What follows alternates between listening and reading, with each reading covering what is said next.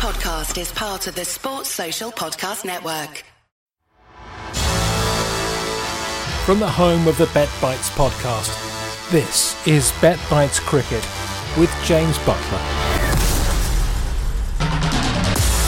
Hello, this is James the Cricket Badger, and looking at 3 international series in this cricket betting podcast. It's been a while since we've seen international cricket, and it means that some of the teams have little form coming into these matches. South Africa take on England, Australia take on India, and New Zealand are hosting the West Indies. I'm expecting some quite high totals in each of these series. The ball should come onto the bat quite nicely. I'm going to give myself 30 units on each of these contests to find the series, top batsmen, top bowlers, and to find the team that's going to take the series win.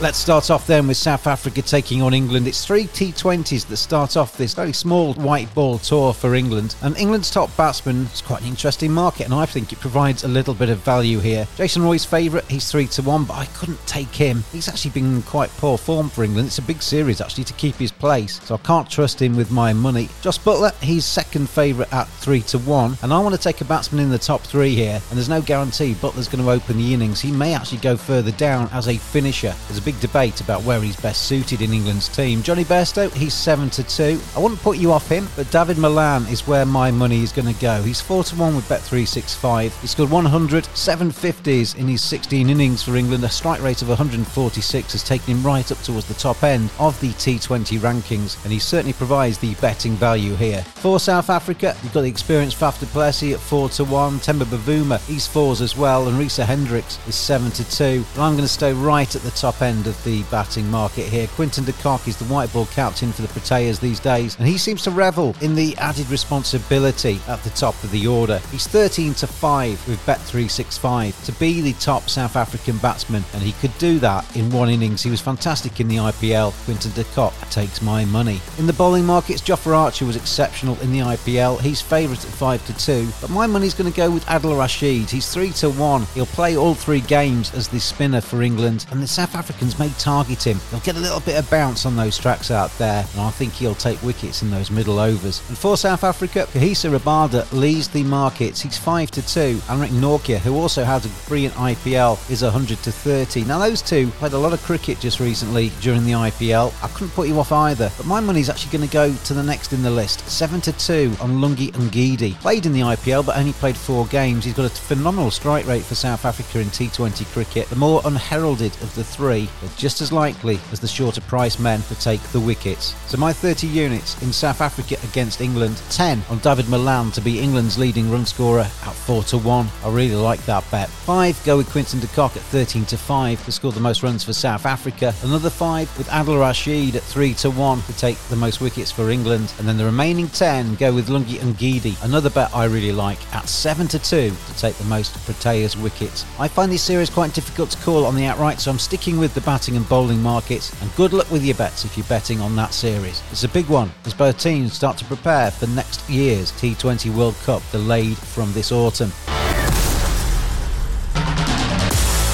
Also getting underway on Thursday, early hours this one, UK time, is Australia against India. It's a much anticipated series. They're starting with one-day internationals, leading into a mouth-watering test series. I think the value here lies with India to take the series. They're 11-10, second favourites, with Australia at 8-11. Now India are unbeaten in 2020s since July last year, and they've won 8 of their 9 series since. They've got Kohli and Bumrah back, and there are very few weaknesses in this Indian side, and most of them are well-oiled and up and running after the IPL. Aaron Finch's Australia, they've been less impressive. They've got home advantage, of course, and there's not often they start as second favourites on their own soil, but Virat Kohli, he's going to be keen to impress before he goes home for the birth of his first baby. Plays just the first of the test matches before he leaves Australia. So I'm going to take that 11-10 on India to win this 3-match ODI series. And I put 20 of my units on that. I'm going to put 5 on India to win 2 matches to 1 at 19-10. And my other 5 will go on Shikhar Dhawan. He's 7-2 to score the most runs for India. He was superb in the recent IPL. Comes to Australia with lots of form and lots of confidence under his belt. And I fancy the left-hander to enjoy himself.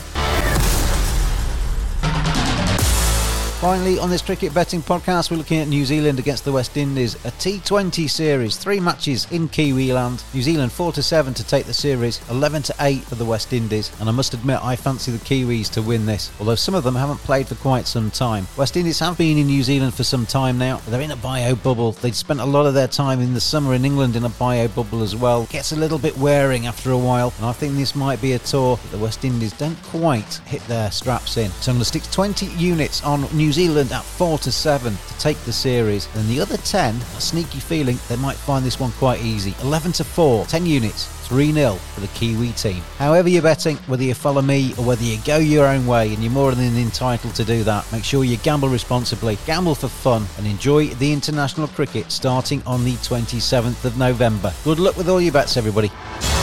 This is a sports betting media production. Please gamble responsibly. Visit begambleaware.org for all the information.